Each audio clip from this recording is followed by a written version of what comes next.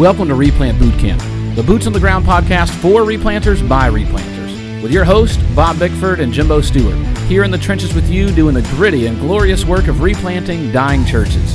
This podcast is sponsored by 180 Digital, the church website and branding partner you need to help move your church forward. Stick around to the end of the podcast for a special offer from 180 for Replant Boot Camp podcast listeners only. All right, here we are, episode 2 of the Replant Boot Camp podcast on Wednesday mornings. We got to launch episode 1 on Monday for launch week, but now we're on Wednesdays. We got a special guest with us. This is one of the aspects, Bob, I'm really excited about with the podcast. I just think it's going to be a fun way to do podcasts is when somebody submits a question, if we can bring them on with us, and we bring them on with us, let them go ahead and ask their question and be a part of the podcast itself. That's going to be a fun thing. But Bob, man, how are you doing? Man, I'm good. I'm excited to be on Wednesday mornings. Like you, I'm excited to have a guest with us. I think it brings a new dynamic to the mix. And that's one of the things I really want this podcast to be listener driven. Yeah. And so much of the time when I'm listening to a podcast, I feel like, man, I love what they're saying. I wish I could ask this question, or I wish they could take it a particular direction. So I think one of the things that the desire and the vision we have behind this is to be a podcast that helps resource guys that are in the field doing this. To be able to ask the questions that you and I really, if we needed somebody in those first 5 years to be able to bounce something off of and ask a question. So I think it's going to be great. And man, super excited to have a guest with us today. Jesse, man, introduce yourself. Tell us a little bit about yourself and your ministry setting, what you're doing in the world of replanting. Yeah, guys, thanks for having me on the show. It's a really great privilege to be here. My name is Jesse Peters. I'm from the mountains of North Carolina in Henderson, North Carolina. And as far as replanting, I serve at Ebenezer Baptist Church. We have just launched a replant and residency internship program. And so we are kicking that off this January 2020. These podcasts have really, really helped, and I'm glad to be here. And my question for you guys is, what advice would you give to a guy who is coming straight out of Bible college, maybe seminary, who may have no pastoral experience whatsoever, has never made a big decision, never planned a sermon series, never raised funds for anything, plans to enter into a revitalization situation? Man, that's great. I love that. I'll tell you, the first thing I would say is, man, they need to be in a residency. They need to do exactly what they're doing with you. They need to find somebody they can learn from, somebody in a setting where they can learn the real world kind of stuff. Man, seminary, Bible college can only teach you so much theoretically. There's just something about hands-on experience that is so valuable. That'd be one of the first things I would say. Yeah, man, I think it's great. One of the things when I started our time at our church, I determined it was going to be important for me to do the old-fashioned pastoral visit. And so we had a small church, about 40 people. So I tried to visit everybody in their home, to knock on the door, sit on the couch, drink the tea, meet the dog, have the cookies, just to get a sense of where folks were in their walk with Christ, but also the history of the church, what they loved about the church, what they saw the church's challenges were, what they might think about in terms of how to address them. And so I think what it does is it really helped me when I visited somebody in their home and in their context, just to understand them and who they were. And so, man, I got to see pictures of grandkids and Cardinal baseball posters and just all sorts of things. But it really helped me understand the people that I serve and was there to pastor. So I said, man, get in the homes as quickly as you can and set those up, and one of the great things is when you pastor a church that's in decline, most of your folks are in their 70s. Guess what? They're home during the day. Yeah. Imagine that. Like you can carve out a couple hours here and there. And then the other thing, man, I took my wife with me because my wife is awesome. Everybody loves her. She's just very sweet. We visited in the homes. It was just a sweet time for us to get to know the congregation. When Bob and I were talking about this in your question, outside of just doing a residency, we kind of thought of framing this, what would you do in that first year? And the beauty is, man, you look in the New Testament, you look in the book of Acts. I mean, there weren't seminaries, there weren't Bible colleges. Every believer was a brand new believer. Every believer had never done any of these things before. Yet we see God move in mighty ways. You see Paul go from city to city and just kind of put men in charge and let them lead as the Holy Spirit leads. But this visiting everyone, man, I wish I would have put more emphasis on this in my first year, because ultimately the shepherd is a shepherd of sheep. He's not a strategist. He's not a organizational leader. He's not just a visionary. All those things are important and you need to develop those skills, but you can be a horrible pastor with great leadership skills. But at the end of the day, the job is to love, feed, and protect the sheep. Man, part of that is knowing the sheep. And in that first year, you can't put too much of an emphasis on just FaceTime, just face-to-face, talking to church members, getting to know them, getting to know their stories, hearing the history of the church, hearing their testimonies, their histories. Man, that on its own will kind of guide everything else that you do. Yeah. Second, I think I would preach the gospel. And preaching the gospel is more than just having an invitation at the end of your sermon. Yeah. Preaching the gospel helps build a view, a lens of how we see each other, how God sees us, what he's called us to do. So when we think about the gospel story, it's God loves us so much that he sent Jesus to die for us. And so there's a missional aspect of the gospel that our church, the church that's needing to be revitalized or declined, has lost a little bit. And so when we preach the gospel and talk about how God loved lost people and how God loved us, it does a lot of things to reshape our hearts. And in the reshaping of our hearts, it helps us understand how we are to relate to one another, how we relate to outsiders outside the church, what the heart of God is. And so I think that preaching the gospel, proclaiming it clearly, defining it and declaring it are super important. And it's really more than just an invitation at the end of the sermon. I think most of the churches that I grew up in my early years, there was always an invitation, but it was always kind of tacked on at the end of the service. Right. And so we could be talking about, you didn't see Jesus through the whole scripture. You didn't see him through the passage. You didn't hear the gospel story. And so I think I'm thankful for the movement of preaching the entire gospel and weaving the gospel lens into all that we say and do. But I think for our older generations, that's a new concept for them. Helping them understand the gospel, I think, is really important. Yeah, it's the communication of the gospel, not just in word, but in deed and leadership. Your job as a replanter is to align literally everything that happened. The children's ministry, the outreach ministry, the preaching ministry, the conflict resolution, the leadership of the church, the way that everything is done. It's not about a strategy. It's not about a system. Ultimately, all those things are aiding you in figuring out how to align everything you do to the power of the gospel. One of my mentors, Rick Wheeler, said, there's almost no problem in Baptist church life that can't be solved over breakfast at Cracker Barrel.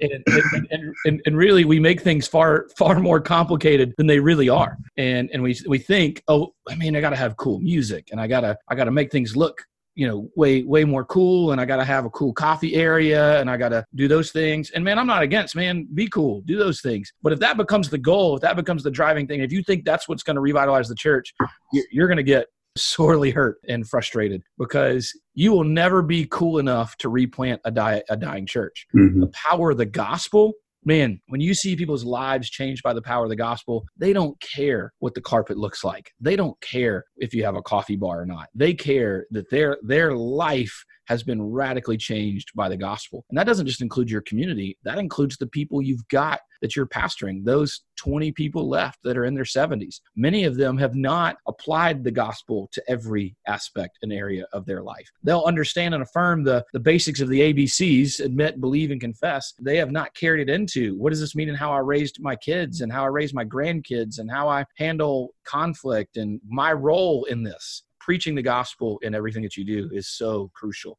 to replanting a church. Hey, another thing I think that's important in the first year is find some men to disciple. That is very key. One of the things I've figured out is that there are a lot of folks who've been discipled into church culture, but they've not been discipled into following Jesus and how what it looks like and what it means for everyday life outside of the walls of the church. JimBo, how about you? You were able to find some guys and lead them in their next steps with Jesus? The moment I knew, man, this church is really dead, is we had a men's Sunday school class with about 14 men in it. The lead guy, who had been leading the class for years, had a major health thing come up where he was going to be out for 6 months. And so I sat in that classroom with all those men and I said, hey, so while this man is out for 6 months, who could step up and lead this class for those 6 months? And every single one of them said no. I gave the general call, and then I literally looked each one of them in the eye and I said, Bob, will you lead it? No. Jesse, will you lead it? No. So then I thought, okay,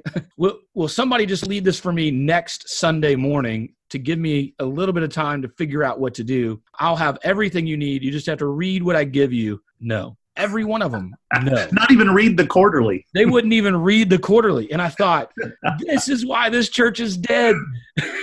And so I realized, man, this is a discipleship issue. So I started meeting with some senior adult men one-on-one and just having coffee. I started one of the ways I did it with a few guys. They didn't know that I was discipling them. I just said, hey man, here's what I'd love to do. There's a diner right across the street from our church that it's like the hangout where all the senior adults in our community hang out on Monday morning. And so I said, here's what I'm going to do is I'm going to be there Monday morning to discuss further what we talked about in the sermon. Every Monday morning, I would go there early in the morning, get a cup of coffee, a special with bacon, eggs, and grits. And we would sit there and we would talk about football and we'd talk about whatever. And then I would always bring it back to the sermon, and I started discipling some men that way. One of the great things Clifton points out in Reclaiming Glory is the importance of discipling young men. The beauty of young men in replanting is young men, for the most part, don't care as much about you meeting all their needs. If you will let them know this is a challenge and we're going into battle together, and I want you to be a brother in arms, and I want you to do this work with me. Man, those young men have energy. They're excited. Young men love a challenge. They love something that says, man, let's go do this. And so they're less likely to whine about, man, it's not the way I want it, and those sorts of things. And so, man, I've gotten a lot of joy out of a group of young men I just started meeting with and discipling that are all, for the most part, still a part of our church and lead out in so many different areas of our church. And there was something, I think, in the older men as they saw these younger men start to step up in ways that they should have been, that started to ignite something in them and give me opportunities to even disciple more senior adult men. And as we saw men step up and lead is when we started seeing the church really become healthier. Mm-hmm. Yeah. Most of the time, guys, we have a hard time talking about our lives and spiritual matters. We're comfortable in a classroom to listen to somebody and not talk back. And it's kind of a one-way thing. But that discipleship across the breakfast table or at a coffee shop or something, that two-way communication is so important. One of the things I've seen, Bob, is the importance of evaluating the condition of the church. So this is where we do get, for that young man, this is why a residency becomes so important, developing some skills. Up to this point, what we've been talking about is just basic biblical pastoring. But in the world we live in the Western world we live in America, with the churches built the way that they are, there is a huge importance in evaluating the condition of the church, the systems, the facilities, discipleship processes, record keeping, all those things. Bob, you're better at this than I am, of that systems and processes and evaluating everything. When you go into a church that needs revitalization or replanting, everything's broken, it seems like, and everything needs to be fixed, at least from my vantage point. I kid you not, this is kind of one of my funny stories. So we're a View of a Call Sunday. For those of you who don't know what a view of a call or View and a Call Sunday is, it's basically you show up with your family, you preach a sermon, and then they vote on you. So it's kind of like, you're there, they're going to hear you, then they're going to vote on you. So we're like an American Idol audition of preaching. Yeah. So hopefully you don't have to sing. So we roll in there. It's View of a Call Sunday. It's way different than we experienced, because we were at like a multi-site large church, 3,000 members. So we roll into a 40-member church, mostly over 70.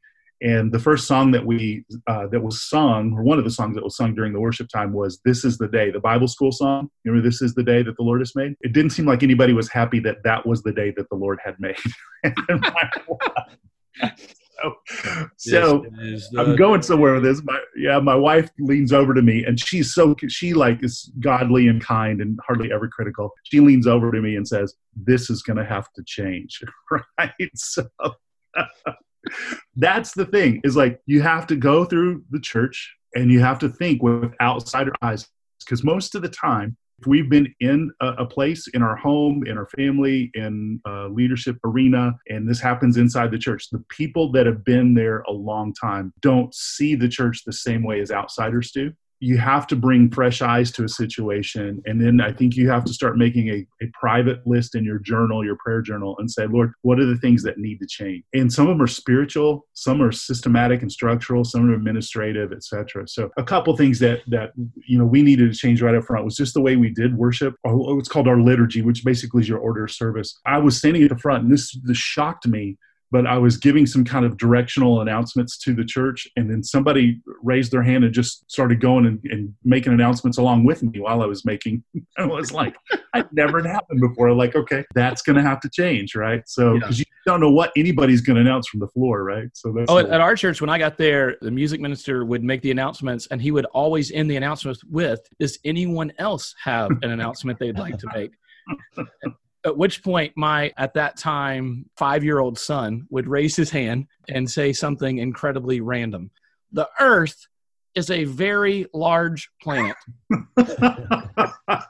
And I went to him and I said, "Look, as cute as that is, let's stop asking if anyone else has announcements, because there's no telling what's gonna happen." That's got to change. That's hilarious. Another thing, so systemically and kind of administratively, we had all of the church's giving records and membership records on one Windows computer that sat under the desk of the secretary, and it was never backed up to any kind of backup system or cloud, right?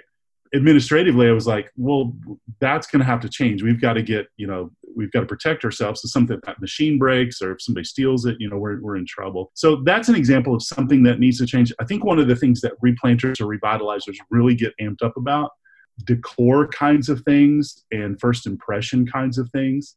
And what I would say is those probably need to change, but you probably need to change them at a slower pace than you want them to change. Yep. I'm not proud of this, but in our church, we had every hotel that is going out of business and we're selling their artwork. We seem to have bought that and stuck that somewhere in our church. We even had some cross-stitch stuff that were put in frames. And so over the months, I would just take a few of those down and store them in one of our side closets. I was like, man, we just got to change the look in here. Our long-term church members came up to me and he goes, I got a question for you. Are you taking down some of the pictures that are on the walls? And I was like, oh no, here it comes. And I said, yeah. He goes, okay. I just wondered. And he didn't say whether he had a problem with it or was supportive of it. He just asked me the question. But we just had all these photos and I was like, man, this has got to change. All of that, I think we have to be willing to make those changes, evaluate the condition of the systems, the record keeping, the announcements, all those things. We've got to evaluate all that and then make change at the pace that is appropriate for the congregation, appropriate to lead us forward missionally. We can't flip the switch and everything be changed overnight sometimes. And so you got to have some patience with that. One thing is, JimBo, and I was not really good at this. And so I would ask it. I think this is important in your first year. Celebrate. Otherwise, you're discouraged and depressed all the time. Did you have some things how did you celebrate? Did you build some things in where you just, we're thankful for this? How did you? This is hardwired into me. My family, we love to celebrate. And so I think that's like the one really good skill I brought in to being a replanter was, man, we make a big deal about things. And so I love doing this. We do a residency at our church, and one of the ways that we train our residents is we make them do ministry rotations. They have to serve in children's ministry and youth ministry, senior adult ministry, all the different areas. And one of the things I require them to do is it's going to be natural for them to want to point out all the things that are still, because we're a church that's still revitalizing, still replanting. We're 5 years in, and we're still not there on everything. But I make them find things to celebrate, and I want them to find. I make them give encouraging statements to the leaders of those areas, like, because this is a real skill you've got to have, because this is a long, hard, and difficult process. As the replant pastor, you've given your life to this, and so you feel called to it. There's a passion given to you by the Lord. But for your other people, man, they've got tough jobs and tough stuff going on at home, and it's really hard for them to then also have tough things at church. Yeah. This is a real skill that has to be developed. There's a huge value, man, to just coming in and celebrating and making a big deal. I make it a goal every Sunday to find something I can try to celebrate in person, not only in my sermon, but, man, I try to go up to somebody and say, man, I heard about what happened last week and that you were doing this, man. It's so good to see what God's doing. I've utilized this. Brian Croft, I've altered his thing where Brian Croft talks about taking your member list and praying over your entire member list every month, dividing it out. And I've started practicing that. And one of the things I do with that is I also try to use that as a way to encourage. And so I don't do it every day. I fall short some days, but I try to take that list and reach out to those members, whether that be a phone call or a text message or drop them by their house and just be encouraging. Man, I'm so glad I get to be your pastor. And let me tell you why. Let me give you some specifics why I love being your pastor. And it's such an honor because of the way that you do this or these things going on. You've got to find things to celebrate, things to be happy about. And it's a lot easier if one of the other things we pointed out, Bob, is don't take yourself so seriously. And you can celebrate if you'll just not take yourself so seriously. Yes. This is hard work, but man, you cannot take yourself too seriously. Yeah. Have you guys ever had the experience where you worked really hard on a sermon and maybe you've got an illustration and maybe you're trying to bring it down to a point and either you're trying to be funny or you're trying to be serious and it just falls apart and you're like, it's just awful. Right. Yeah. And so you feel like, oh, well, the whole sermon is now lost based on that. And then the whole Sunday is now lost based on that. And the whole replant is lost now based on that. One of the things that is a challenge specifically for us in replanting and revitalization is everything feels urgent and everything feels like it is absolutely make or break. Yeah. The reality is, hey, that church has been in decline for 40 years. Yeah. A couple of bad Sundays with a mic that doesn't work or a hum in the sound system or the tech guy messes up the PowerPoint or the check-in system didn't work or something happened is not going to destroy the work of God in your church. And it doesn't necessarily mean that you're a bad leader. Right. So I think there are a lot of times when we place the pressure on ourselves that we just are so stinking serious. All right. So one of the challenges in replanting is you can feel really alone.